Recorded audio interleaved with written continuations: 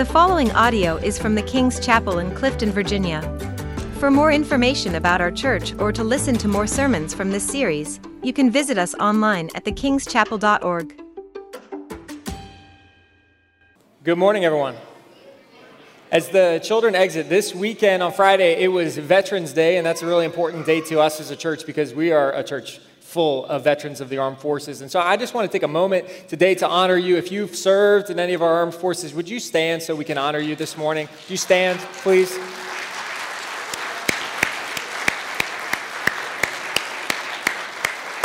Thank you. Thank you. We're going to talk this morning about sacrifice, and I just can't thank you enough for the sacrifice so many of you have made, the families that have sacrificed in order to keep this country safe and to serve, and we're just so grateful. This morning, we're going to be in Mark chapter 8. You can turn there and prepare to read along with me in Mark chapter 8. It's also on your outlines. But this week, as I was taking my children to school pretty much every day, and the week prior, every day as we were driving up 28 out of Manassas into Centerville, we would pass by this giant billboard. And on that giant billboard, there was this number on it that was getting larger and larger and larger every day. You know what I'm talking about?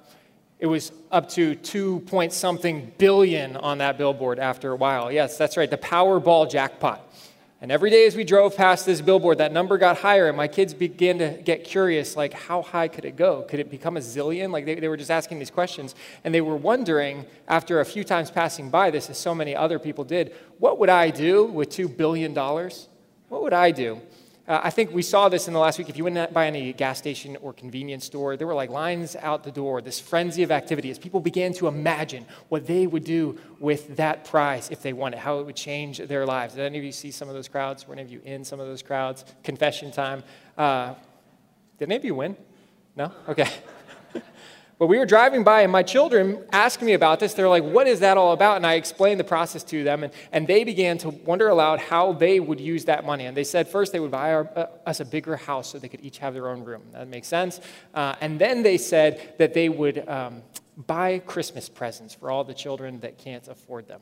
And I was like, oh, that's sweet. What it revealed to me is that they had, underneath some of the more self-seeking desires, they had this desire to be generous. Like they just wanted to be able to give something away. And I won't belabor this point, but the scriptures are full of premises and promises that go as something like this. Honor God with what you have, and he will give you more. Be faithful in little, and he will give you the opportunity to be faithful with more. I'm not going to ask you who among you is actually generous, but I am going to ask you, how many of you want to be generous? Yeah. I think all of us on some level want to be generous. If we don't want to, that's another issue. But what the Lord has revealed to us in his word is that if we're faithful in little, if we're faithful to be generous with what he's given us, that he will allow us to be responsible for even more. And if you're thinking, this is starting to sound a little bit like prosperity gospel, Mark. No, it's not, because what I'm describing is not that those resources, that wealth, that supply ends with you. What Scripture tells us is that as we are effective pass-throughs for the blessings of God, as he gives us things to give away to others, then we'll be blessed to do so even more because he will trust us with the things that he has given. And so what he'll give us is an increase in our capacity to be generous and to be faithful. It's reward with responsibility. It's not about you. It's not about me ultimately. Bless God and bless people with the resources you've been given, and you will be blessed to be an even greater blessing. And so this week, I want to turn to Mark chapter 8. And what we're going to see in Mark chapter 8, this might be a surprising passage for where we're going this morning, but basically, we are going to see Jesus perform the same miracle that he performed just some weeks or months earlier in Mark chapter 6. And this is a passage that Milton preached through, and Pastor Milton did a great job preaching through Mark 6. And if you remember Mark 6, Jesus is with this crowd of 5,000 men plus many women and children, and he takes a few loaves of bread, and he takes some fish, and he multiplies those to feed this great crowd. You remember that story? Okay, then we turn to Mark chapter 8, and in Mark chapter 8, we see this headline. It says, Jesus feeds the 4,000. So it's a lesser miracle to some extent, but he's in this Gentile region, and he's about to do the exact same thing that he did several weeks ago. And before we read this passage, I was just thinking about it in the last few weeks, this is kind of the preacher's challenge. This is the student of the words challenge. Every time we open the scriptures, which I hope you do on a daily basis, open the word of God and read the scriptures and see what he might say to you today. Each time we open the word, we ask ourselves, God, what do you want to say to me today?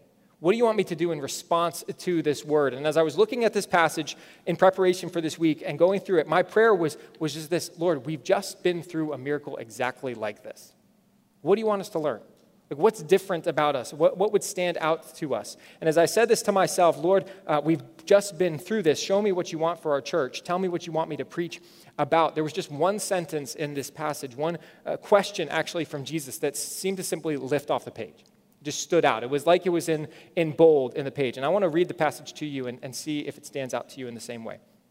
It says in Mark 8, verse 1, "In those days, when again a great crowd had gathered and they had nothing to eat, he called his disciples to him and said to them, 'I have compassion on the crowd, because they have been with me now 3 days and have nothing to eat. And if I send them away hungry to their homes, they will faint on the way, and some of them have come from far away.'" We talked about this in the past few weeks. The reason that Jesus so often heals is why? What is it that Jesus feels towards people that he would desire to heal them? Compassion, that's right. And here he uses that word again as he looks out on this crowd, and it's such a basic need. It's such a kind of down-to-earth need. He looks out at this crowd, and Jesus, the Son of God, whose mind could be on heavenly, much more heavenly things, much loftier things. He looks out at this crowd, and he says, they've been out here for 3 days in the sun. They've been camping out here, essentially on a retreat with no catering, right? And he looks out at this crowd, and he says, these people must be so hungry. Must be so hungry. And obviously this is a picture, as we understand the scriptures, of a spiritual hunger that they're experiencing, but he actually is looking at their physical hunger in the moment, and he gathers his disciples to himself, those that are closest to him, and he says to them, he's like, I don't want them to go home in this sunshine. I don't want them to walk a long distance, all these dear men, women, and children, until they've had something to eat, or many of them will faint along the way. I've been talking to them. Some of them came from very far away, and we can't send them home like this. We have to feed them. He cares about them. He cares about them so practically. I love this about Jesus. He looks upon these crowds, and he cares about them, and he cares about you in the same way. Do you ever think about that? Like, God Almighty cares about your hunger. He cares about your provision. He cares about your financial strain, your safety, your shelter. He cares about these things. And I've experienced his care in these things many times in my life. And all of these things seem so simple, so down to earth, like they're so beneath the care of God, but they're not. In his compassion, these are exactly the things that matter to him. He wants to feed these people. He wants to feed them. And his disciples answered him, verse 4, "How can one feed these people with bread here in this desolate place?" They say, we're out in the middle of nowhere. We're on the east side of the Sea of Galilee. There is nothing around. The towns are far from here. How can we feed them? There's no Chick-fil-A. There's nothing. And he said to them, "How many loaves do you have? How many loaves do you have?" And they said, 7. 7, that's that kind of number of perfection that we see in Scripture. And they say 7 in response to him. And he directed the crowd to sit down on the ground, and he took the 7 loaves. And having given thanks, he broke them and gave them to his disciples to set before the people. And they set them before the crowd. And they had a few small fish. So suddenly someone's revealed that they also have some fish with them. And having blessed them, he said that these also should be set before them. And they ate and were satisfied. And they took up the broken pieces left over, 7 baskets full. What did they start with? 7 loaves. What did they end up with? 7 baskets full. And there were about 4,000 people. And he sent them away. And immediately he got into the boat with his disciples and went to the district of Dalmanutha. This morning, as I was praying for this passage, I believe that the message that God would want to speak to us as a church from this is that God is generous to the generous. God is generous to the generous. Here in this passage, we see Jesus takes this small sacrifice of a few loaves, these people's lunch, essentially, their last lunch at the end of this time away in the wilderness. And he takes this material generosity, this gift of just a few people, just 7 loaves, and he multiplies a blessing to far more people. Not only that, but he blesses those that give those 7 loaves with 7 baskets full in return. And this is just what God does. This is the nature of the God we serve. He is a God of abundance. We'll see next week, and some this morning, that this miracle of multiplying bread and fish, it's about so much more than a meal. He's showing them something. He's demonstrating something to them, and he's going to teach his disciples some lessons out of this, that he's the bread of life, even to the Gentiles. He is the one in which eternal life is found, satisfaction is found. And just as he distributes bread and fish to these crowds, his disciples are going to be called to do the same, to distribute him, Jesus, to others. You're called to do the same. We are called to do the same, to share with others the good news that we've received in Christ, salvation through Christ alone, through his death and resurrection. We are called to share that in the same way. And so Jesus is going to teach them this lesson.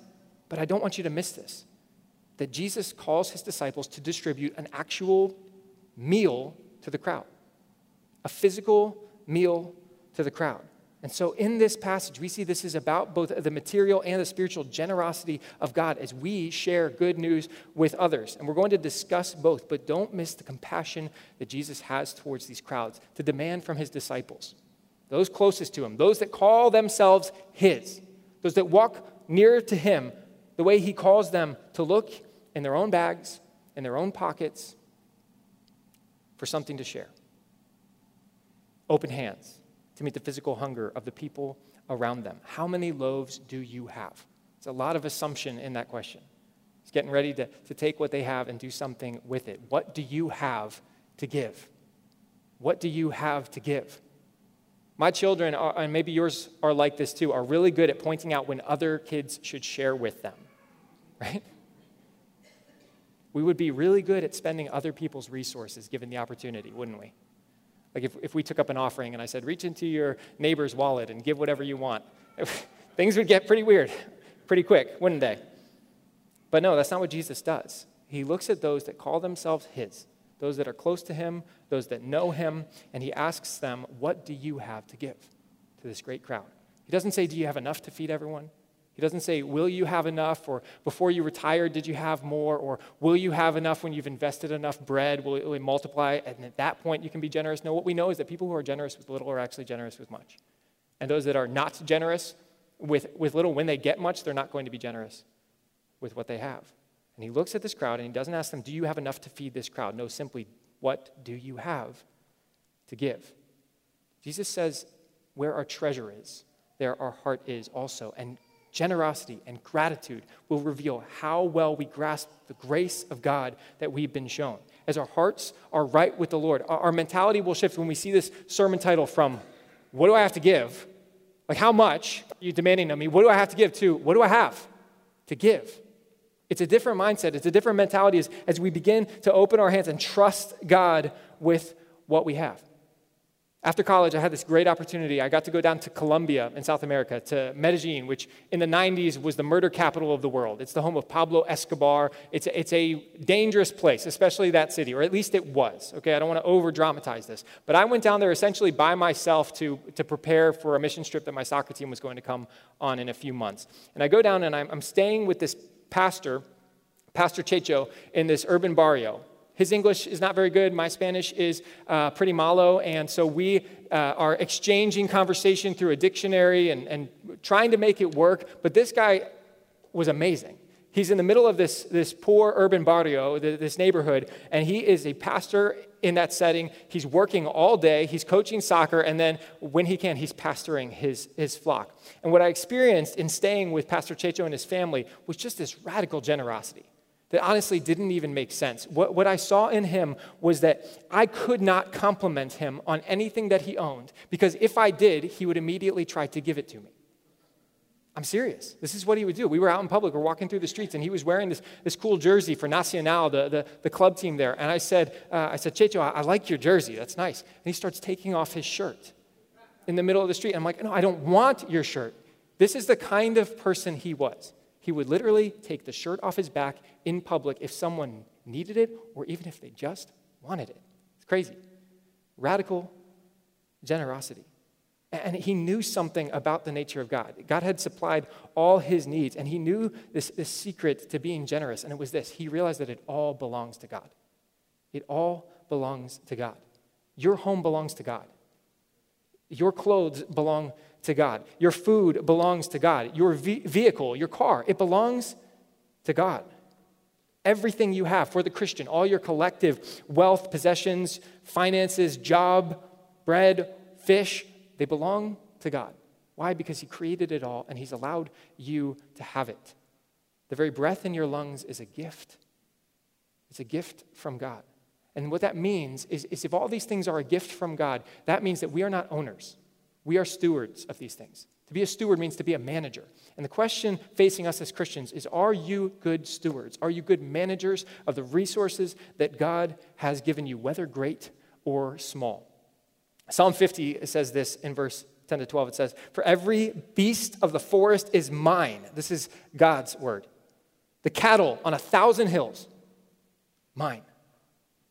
I know all the birds of the hills, and all that moves in the field is mine." And he says, "If I were hungry, I would not tell you, for the world and its fullness are mine." James 1:17 in the New Testament says it this way. He says, "Every good and perfect gift is from above, coming down from the Father of lights, with whom there is no variation or shadow due to change." What that means is that if God has been generous with us, we are to be generous with others. It means that God has been kind to us. Has God been kind to you? So then we ought to be kind to one another.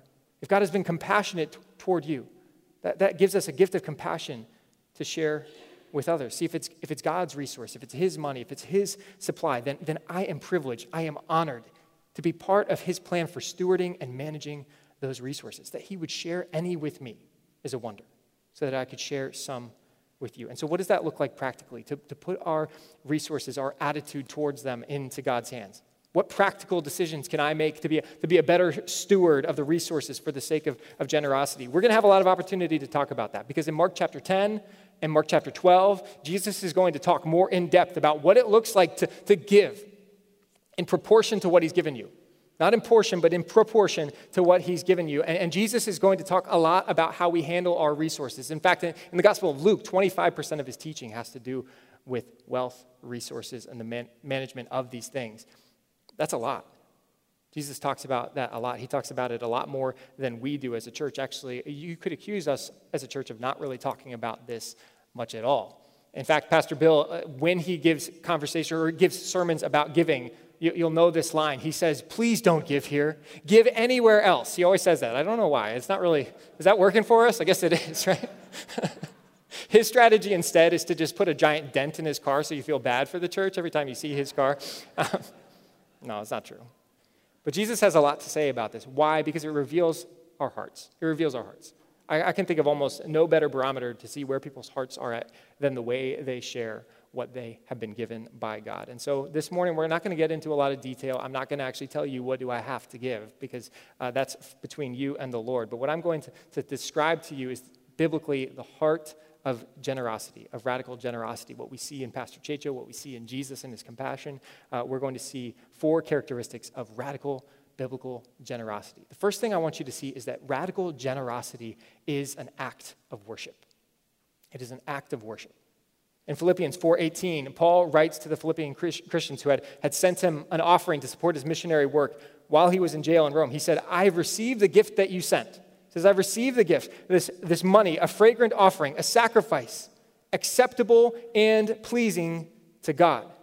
And so he's using this imagery here from the Old Testament, the system of sacrifices. He's saying, this gift that you've given me, this supply that you've given me is like a fragrant sacrifice, an offering to God. And in the Old Testament, there are actually 2 kinds of sacrifices. You'll be familiar with these. There was first, the sacrifices of atonement for forgiveness of sins. So people would bring animals to the temple. These animals would be sacrificed, and that would be to correct their relationship with God, to close that gap where there was separation between them and God. And that system of animal sacrifice for forgiveness of sins, we don't do that anymore. Why don't we do that anymore? Well, because Jesus has paid it all.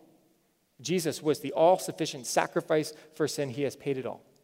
And so we saw sacrifices for forgiveness of sins. In the Old Testament, we also see sacrifices that are brought simply for worship of God. These are sacrifices by which a person would show their love toward God, their devotion, their commitment, their loyalty. And so people would bring these offerings to the temple. And what would happen in that setting, in that day, is that the priest would take these animals that would be sacrificed, and instead of putting the blood of that animal on the altar, they would take the meat of that animal, put it on the altar, and burn it. And that that smell would waft up into heaven like a fragrant aroma to the nostrils of God. I used to live over in Oakton, and almost on a daily basis, I would drive by Famous Dave's Barbecue. And you can just smell it, and it's delightful, right, from a distance. Maybe you don't know what I'm talking about. Have you ever been in a mall and walked by a Cinnabon? It's amazing, right? I don't know how they do it. They pump that stuff out through their air conditioning or something, but it's this pleasing aroma that just draws you in. And what Scripture says is that these kinds of sacrifices are like a pleasing aroma to God. I don't have it in front of me, but it was curious even this morning in the book of Hebrews. The verse of the day, if you have the Bible app, was about this very idea, that our service to God, our gifts to God are a pleasing aroma to Him, wafting up to heaven. And did I base my whole sermon on the verse of the day this morning? Yes, I did. No, I didn't. These are a pleasing offering. Just as followers of Christ, we don't do this category of sacrifice through animal sacrifices anymore, but this idea of worshiping God with what we have still exists. 1 Peter 2:5 says, as followers of Christ, we are to offer spiritual sacrifices acceptable to God through Jesus Christ, sacrifices of worship. And Philippians 4 tells us that one of these spiritual sacrifices is this offering of our resources to the living God. It's a sweet aroma to God. It's a pleasing aroma to Him. It's worship. It's worship. And all worship is, simply put, is it's not singing, although singing is a big part of worship in Scripture. But it's more than that. Worship is communicating to God that He is first in your life. He is first in every area. In fact, that's what discipleship is. It's declaring that God is Lord over every area of your life. And so when we worship God, we worship Him both in our actions, we worship Him in spirit and in truth, and we worship Him by offering to Him from what He has given us. That's worship.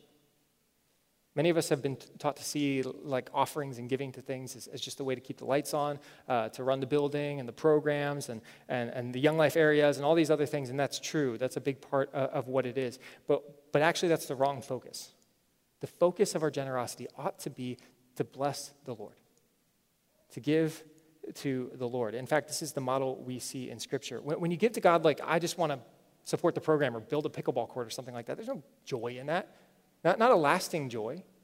But when you give to the Lord, when you're committed to giving to Him and trusting Him with what you have, there's joy. I want you to think about this in Exodus 35. Moses is calling the people to bring their offerings to construct the tabernacle in great detail. And he's asking them to bring their offerings. And 5 times he asks for people to contribute to this. But notice in Exodus 35, not one of those 5 times does he say that it's an offering for the tabernacle. Every time he says it is an offering for the Lord.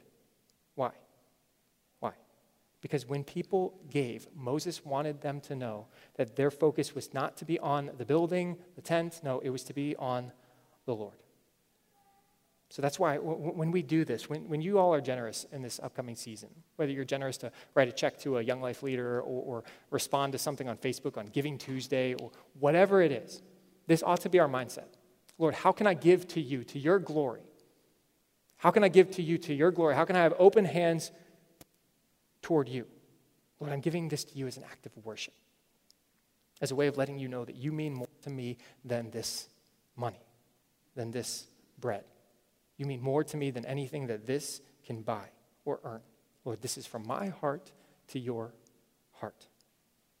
I heard a local pastor once say years ago, he said, we ought to give as if hands holding the offering plate had nail scars in them. Because when you think of it that way, when you think of giving to the Lord, it really changes our mindset. In that there's a joy, because He is such a good Savior who has paid it all for us. And there's a joy in giving to God in that way. Radical generosity is an act of worship. The second thing I want you to see is that radical generosity is an attitude of trust. Trust in God. Philippians 4:19 says, and my God will supply every need of yours according to His riches in glory in Christ Jesus. The disciples are looking out at this crowd of 4,000. They've already seen what Jesus can do in the past. They've seen that He is able to perform this miracle. But instead of keeping their eyes on the Lord, they have their eyes on their lack. They're saying, we can't do this. We can't supply for this crowd. And what radical generosity looks like is this attitude of trust that what we lack, God has in abundance. Generous people have been convinced of something, that if God owns it all, that there is more than enough to supply every need, an attitude of abundance. God owns it all, and he has enough. A few years ago, my wife and I, Beth, heard about this family that was in kind of a tight spot financially. And so we began to pray for them. And this is just a story to illustrate the abundance of God. We began to pray for them and pray that God would supply through somebody for this family. Through somebody, right? Not through us, surely. And over time, as we're praying and we're seeking the Lord for this family, we realized that God would call us to be the ones that give to them. And so we get together and we talk about this, and we determine that we're going to pray and we're going to be obedient to the Lord in his leading, but we don't know for how much. Like, we don't know what it is that God would call us to give. And so we're talking about it, and we determine that we are going to pray and ask the Lord to lead us specifically in how much we ought to give to this family in need. And at the time, we really didn't have a lot to give. And so we pray, and we kind of separate. I separate, and I pray for maybe 10 minutes. Beth goes and does her ordinary quiet time for about 4 hours, and then she comes back, and I say, what do you believe the Lord told you? And she says, I think we're supposed to give, and I believe the Lord would have us give $1,000. And to me, that was a lot. And so I'm kind of waffling back and forth. I'm like, I was thinking more like 300, 400. Or I'm like, let's go all in. Let's give, everything and see what God does. I'm kind of going back and forth on this. Obviously, super spiritual. And Beth says, no, I think it's $1,000. And I'm like, okay, well, we don't have to rush on this. We can get confirmation. And so I actually do ask her, I'm like, it's a Sunday morning, we're getting ready to go to church. I say, let's just go to church, and let's see if the Lord confirms this somehow, which is just ridiculous. Just be obedient to the Lord. Just don't be like me. And so we go to church, and I'm looking for a sign. I'm looking and pointing at the scriptures, and 400, no. Okay, and then I'm looking up at the slides, like a number's just going to pop up. You ever do this kind of stuff? Like God's just going to speak to you somehow miraculously, a plane's going to go by and right in the sky, and there it is. That didn't happen. And we then are exiting church, and I'm a little disappointed because I don't have any confirmation. And we're going and we're loading up the van with the children outside, and we're sitting in the van, and we're talking about the service, and Beth says to me, so something kind of random just happened, and I'm not going to say who this morning, but she says, this person came up to me kind of frantically at the end of the service and gave me this envelope, and I said, I don't know why. You probably don't need this. I'm sure you actually don't need this, but the Lord has told me to give this to you, and so I'm just being obedient. Take this. Gives Beth the envelope, and she's sitting there, and I'm like, weird. What's in it? She opens up the envelope, and in it we find a check for $1,000. Okay, come on. Like that is, to us, it was mind-blowing. But this is the God we serve. He is not a God of scarcity. He's a God of abundance. He's a God that actually knows our needs. If you are in a tight spot now and you are seeking the Lord, he hears you. He knows your needs. And this is the abundance of the God that we serve, that he can supply every need in Christ Jesus. And as he calls us to be involved in that work, as we're obedient to that, to step into it, to just say, yes, Lord, we're willing to do this. God revealed his abundance, not ours. His generosity, not ours. And we can see that he is going to see it through. He called us to be generous in that moment. But as in all things, it was actually his goodness, his generosity, his supply that was on display that day. He didn't need my bread. He doesn't really need yours. But it's a privilege and an honor to get to know the abundance of God. You can trust him to be faithful. And I will tell you that over the years, based on the model I've seen in Scripture and from godly parents and godly people in my life, I've seen the blessing of trusting God with what he's given me. As we're faithful with what he's given us, he has met every need, every need. The third thing we see is that radical generosity is a witness to the world. Not only does that aroma go up to God as worship, but it actually affects others as well. Acts 2 says this about the church in Jerusalem. It says, and they were selling their possessions and belongings and distributing the proceeds to all as any had need. And day by day, attending the temple together and breaking bread in their homes, they received their food with glad and generous hearts, praising God and having favor with all the people. And the Lord added to their number day by day those who were being saved. Christians in Jerusalem have favor with all the people. Oh, by the way, I gave away the $1,000 that was given to me. If anyone was wondering if I just pocketed that, it was we passed it on, okay?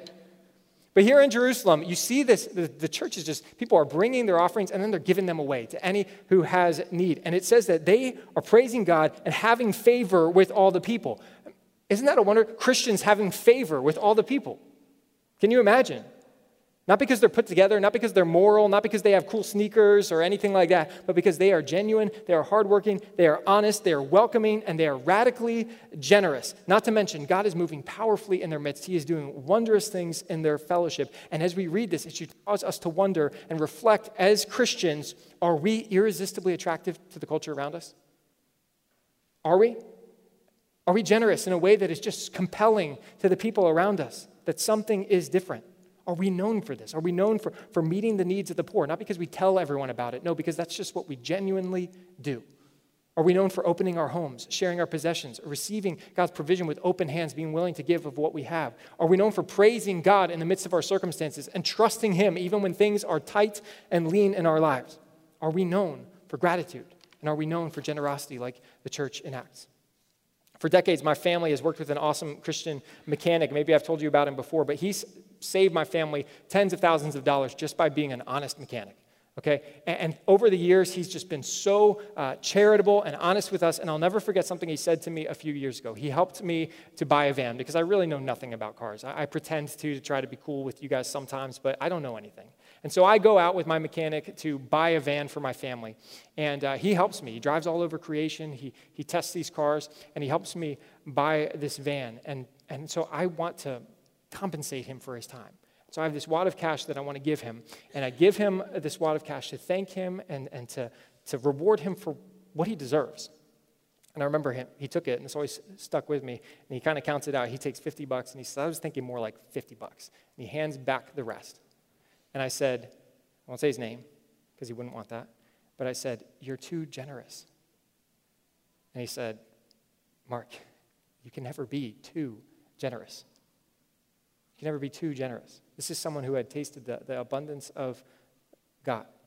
This is a guy whose life had been transformed by Jesus, and as a result, he had this overflow of joy and generosity that was a sweet aroma to the world around him. I know that the people that worked with him, that the people that knew him, knew there was something different about him, and it was Jesus. It was Jesus, no question about it. Do people say the same things about us as they did about the early church in Acts? Do they say the same things about us as they do about that mechanic? When people are around you, do they wonder what makes you so eager to give your life away? Lastly, what I want you to see is that radical generosity is a response to the gospel. In other words, the more you grasp what God has done for you through Christ in reconciling the world to himself, the more generous your life is going to be. Because real generosity, radical generosity, flows out of understanding what Jesus did for you on the cross. If you say, I believe Jesus died on the cross for my sins, I believe he paid everything for me and paid it in full, then I would ask you, what does that look like in your life practically? How do you respond practically to what Jesus has done for you? You say, what does what I do with my resources have to do with my spirituality? It has a lot to do with our spirituality. Because if you believe that God is generous, that God is a giver, that God helps people, you'll want to do the same things. You'll be stirred with compassion towards him, not because you have to, but because you get to, because that's how God has treated you. 2 Corinthians 8:9 says this, for you know the grace of our Lord Jesus Christ, that though he was rich, yet for your sake he became poor, so that you by his poverty might become rich. Jesus Christ is God, and he was in his heavenly throne. He had everything. He has everything. And what Scripture tells us is that our great God and Savior, Jesus Christ, left his heavenly abode. He humbly and graciously came into human history, into our context, into our neighborhood. And where was he born? How was he born? Into poverty. In a barn. To a teenage girl and a working class adopted father, a construction worker named Joseph. Was he born in a palace? No. Jesus spent the first 30 years of his life, think about this, God Almighty swinging a hammer as a carpenter, working a blue-collar job before beginning his ministry, which, by the way, his ministry didn't pay well. Jesus didn't own much. He was poor. but he was generous.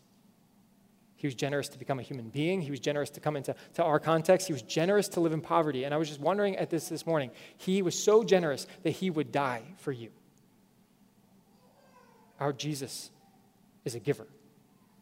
He would go to the cross to pay the debt for your sins, and he has paid it in full. And 3 days later, he rose, conquering Satan, sin, and death, to give us the generous gift of the Holy Spirit, to give us the church, to give us this gift of salvation, to give us eternal life. Jesus is the greatest, most generous giver who has ever lived. And the greatest gift that he gave was this substitute of himself on a cross for us, to pay the penalty for our sins. Jesus is a giver. And so when we are generous, we are reminding ourselves and others of the generosity of our great God and Savior, the Lord Jesus Christ. What do you have to give? What do you have to give? Let's pray. Heavenly Father, I thank you for what you've done for us, Lord. It is beyond comprehension. And I pray this morning that you'd stir up in us a desire to love you well and to love others with what you've given. Lord, I pray there would be no compulsion here, but instead your Spirit would sensitize us and soften us to see the needs of the people around us and to respond with radical generosity. Lord, I thank you that you are a God of abundance, that you are more than enough. And Lord, I pray you would soften and stir our hearts to be more like yours, to look with compassion upon the crowds and upon the work that you're doing and to respond in obedience. Lord, we thank you for your goodness and your generosity towards us. May we be a sweet aroma to you in the way that we live and a witness to the world. We love you and we pray this in Jesus' name. Amen.